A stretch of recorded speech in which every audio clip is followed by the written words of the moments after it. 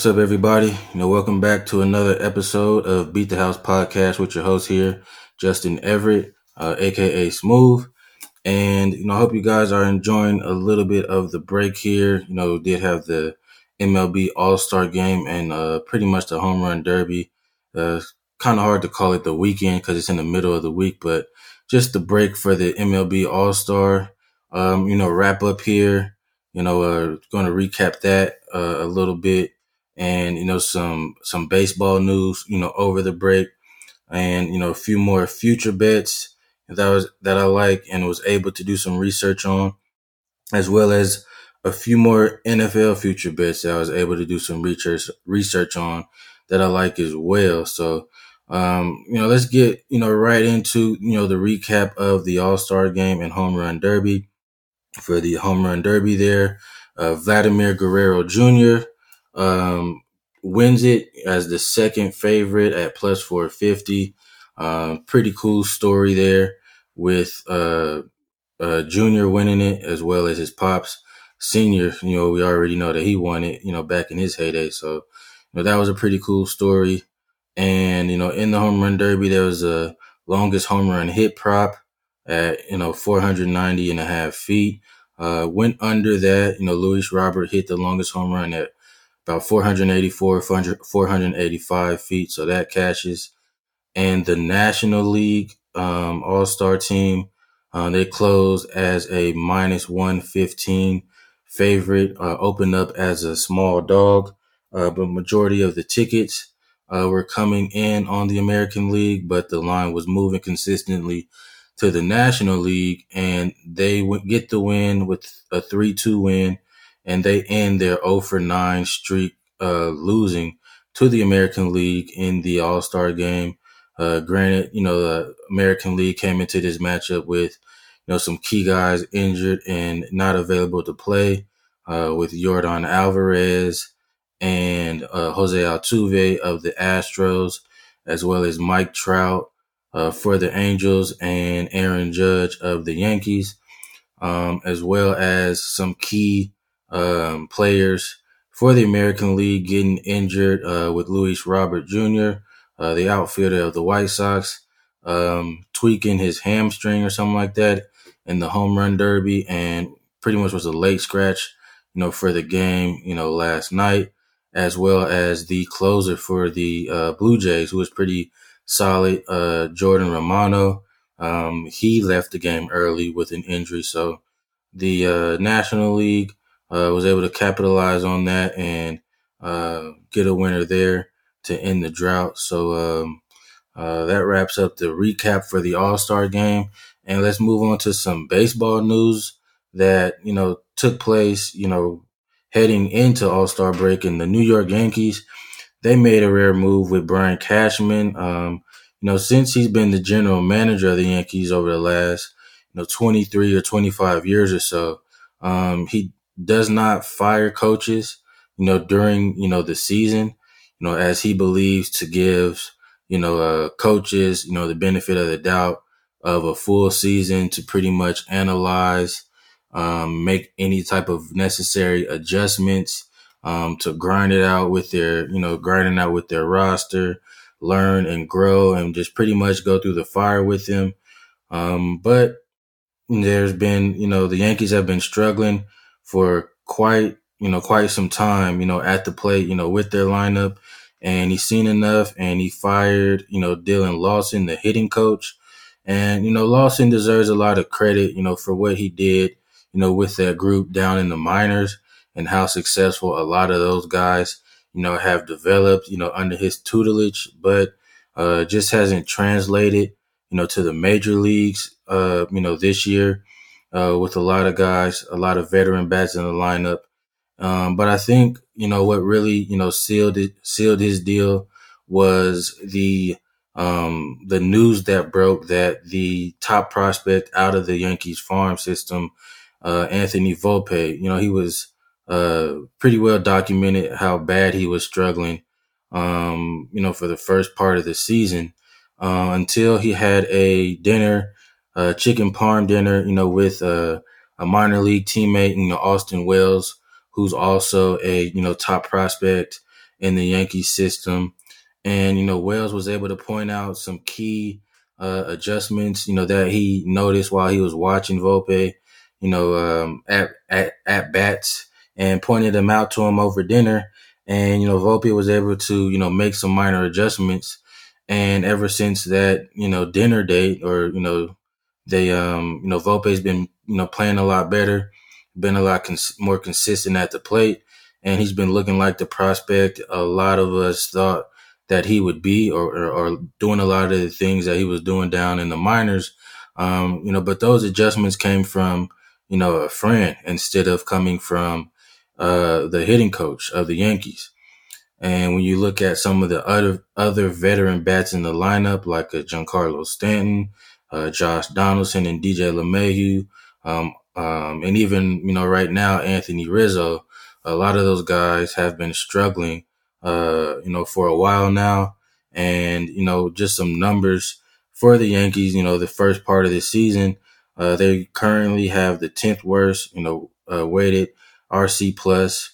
They have the 7th worst weighted on base average, and the 3rd worst, team batting average. So, with those numbers, and the story about Volpe turning around from suggestions and adjustments from a friend and a teammate that he played with in the minors having success, I think that pretty much sealed Dylan Lawson's fate.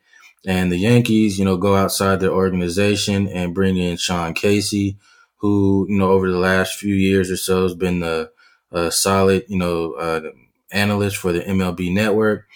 He also is a former player, was a career 300 hitter, and he's super close friends with Aaron Boone, as they played together, with the Cincinnati Reds. And, I think this is something that could really work out for the Yankees, because you look at other areas of the team, they have one of the top 3, if not the best bullpens in the game.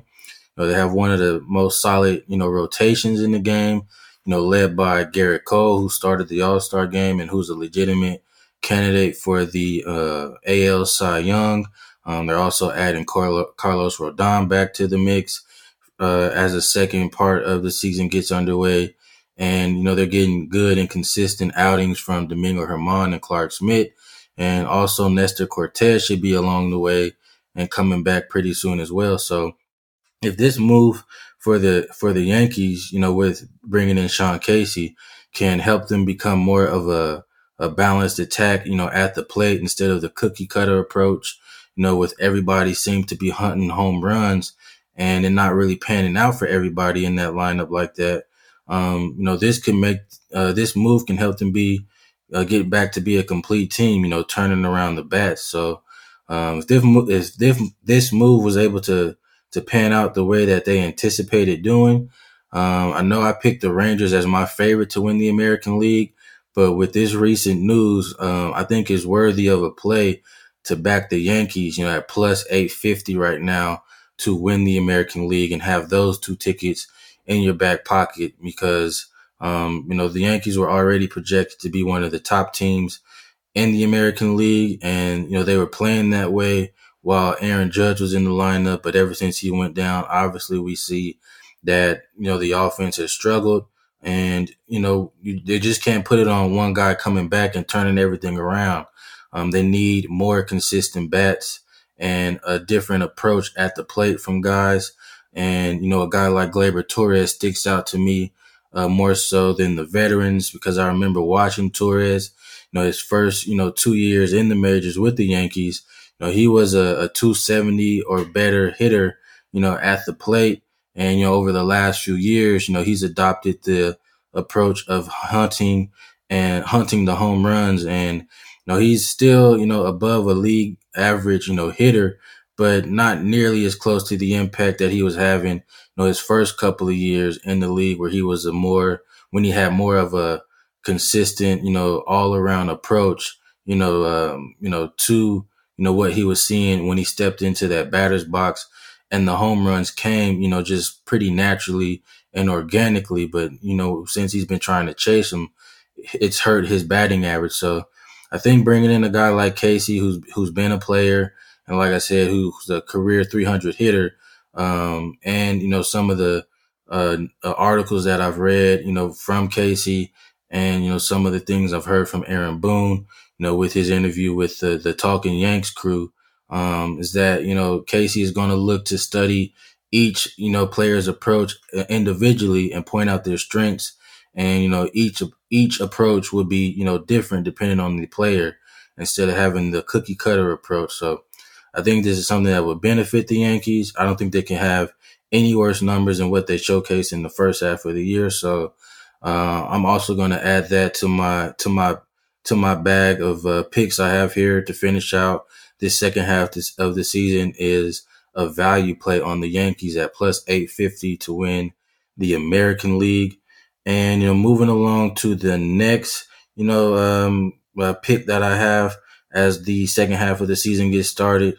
Now, I know that the juice or the value on this team has shrunk by a large margin, but I still think they're a value play here because it's still at a good plus money price, and that's the Reds to win the National Central at plus 130.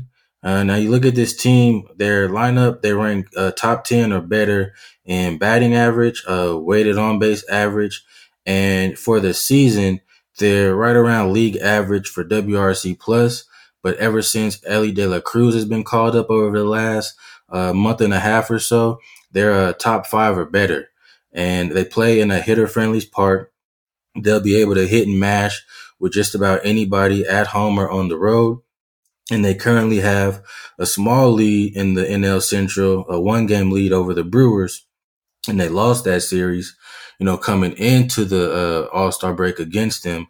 But they're in position to kind of put all their chips, in the center of the table and go for it all. I think a couple moves that they can make is go out and add either one or two solid arms to their rotation, as they already have, two solid arms in Hunter Green, who's expected to be back, sometime in early August, and calling up the sensational rookie Andrew Abbott, who's been pretty solid. Just had a rough outing in the his one start, coming into the break against the Brewers. But in those previous 6 starts, the Reds are undefeated in all 6 of those, and he has a high strikeout rate, and they produce a lot of runs for him in his starts. So I think if they're able to add another arm to that rotation, guys like Lucas Giolito for the White Sox or Michael Lorenzen for the Tigers, should be available, as the Tigers and White Sox could turn into sellers here as the trade deadline approaches. And that will solidify the Reds, rotation to go along with their, top 5 or better lineup there. So I would grab the Reds right now while you can still get plus money at plus 130 to win the NL Central.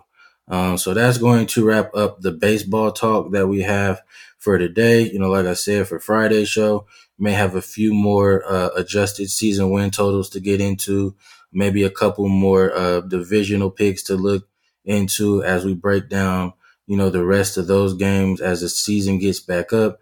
But let's move along to some NFL futures that I have, a few more season win totals that I was able to do some research on and got some good value and got some good nuggets here. And I'm going to start with the New Orleans Saints. I'm going to look to go over 9.5 wins at plus 105. Currently, those odds are at DraftKings right now.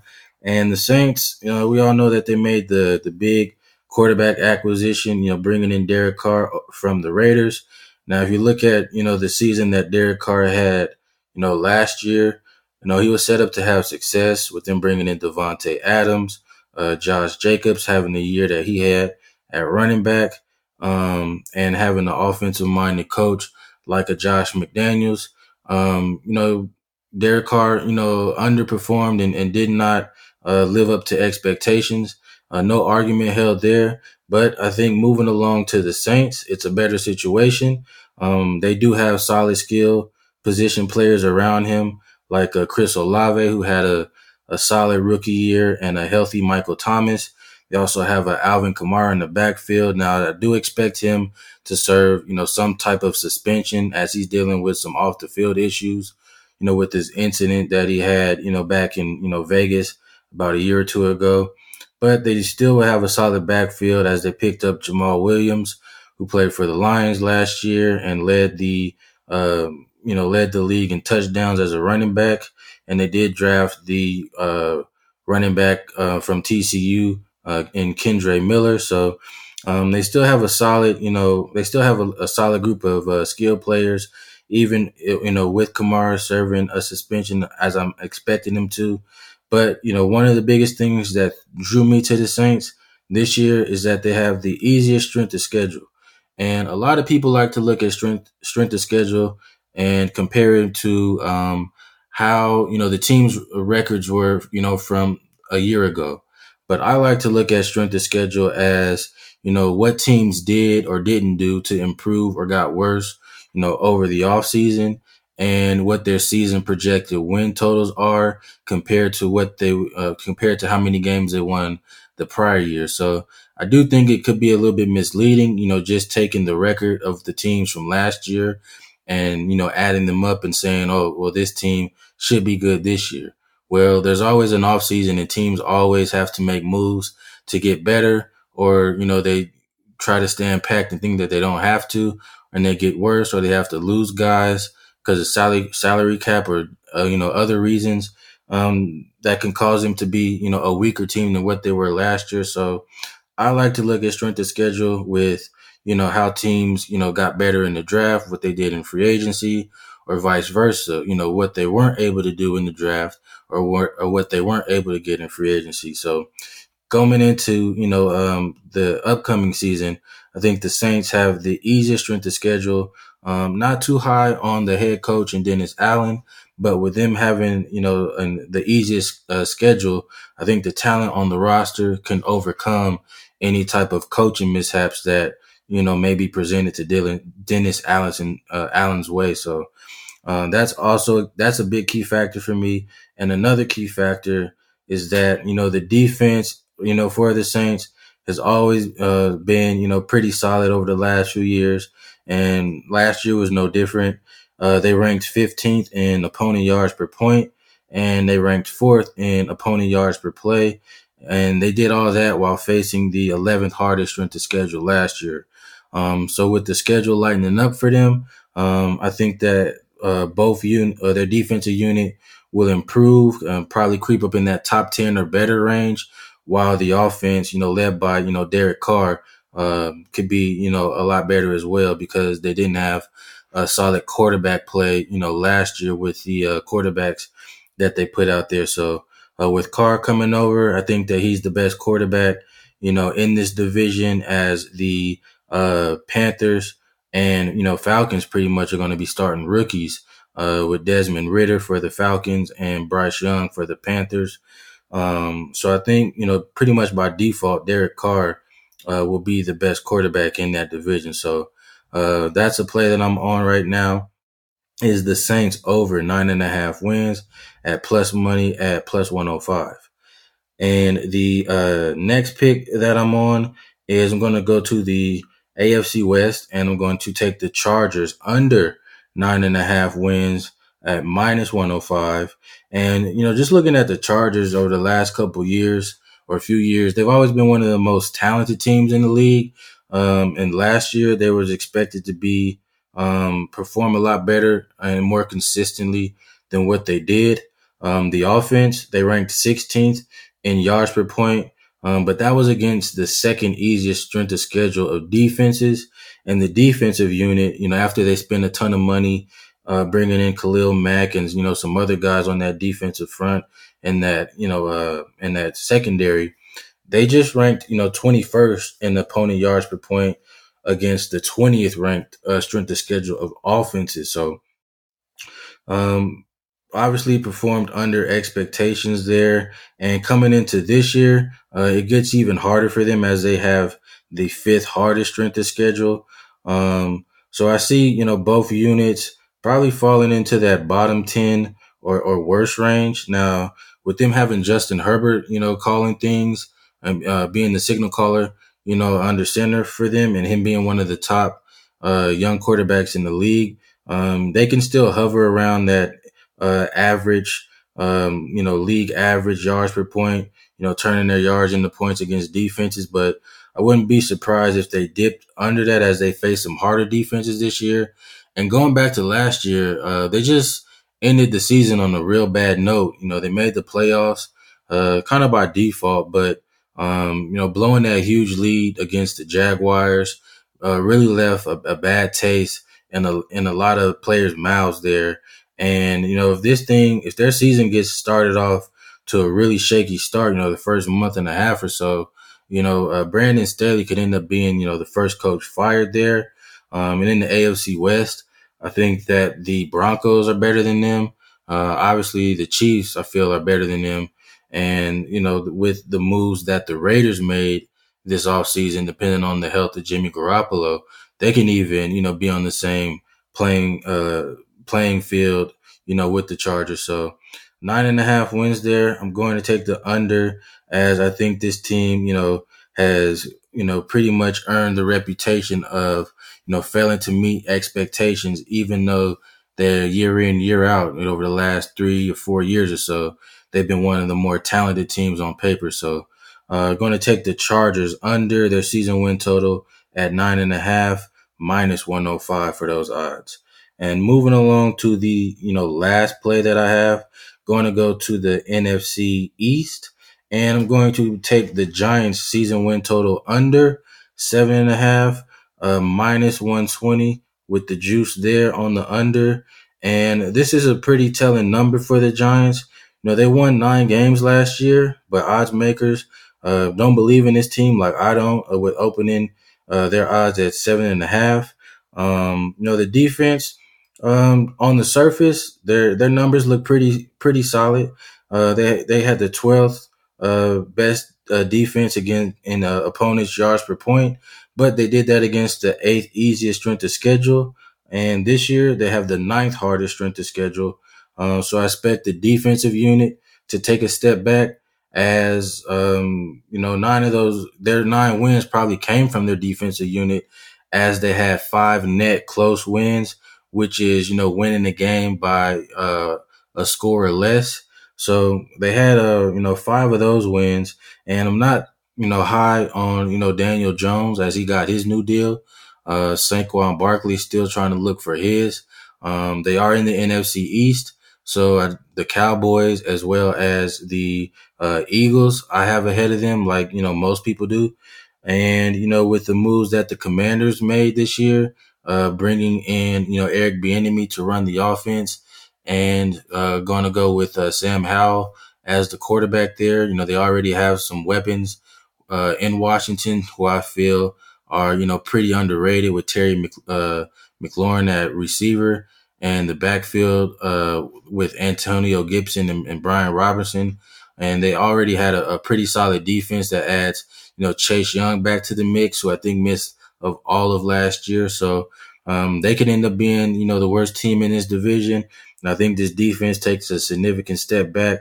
As I already mentioned, they're going to have a harder strength of schedule to deal with. So give me the under 7.5 for the Giants to go under their season win total at minus 120. So that's going to wrap up the show there. A lot of good stuff, giving out, research there, some things to jump on now, as we have, some good numbers, some good future picks, in the NFL as well as baseball. On Friday, we'll have some games to get into for baseball, as well as just recently today, there was some release for NBA season win totals. So we'll be able to get into some of those. Was able to skim those as they came out. Not every team is listed. I didn't see the Clippers, the Heat, Blazers, a couple other teams on there not listed, but majority of them are. And I did see some value in some plays to make, right now, with some overs and unders. So going to have that on the show for Friday, as well as, some MLB games and maybe a few more, NFL future picks as we, wrap up our future picks with the season approaching for NFL. So that's going to be a wrap on the show. Make sure you guys rate, review, subscribe, and check out the show on Apple, Spotify. Let me know what you think. Follow me on Twitter, smooth_702. And I'll look forward and catch up with you guys on Friday.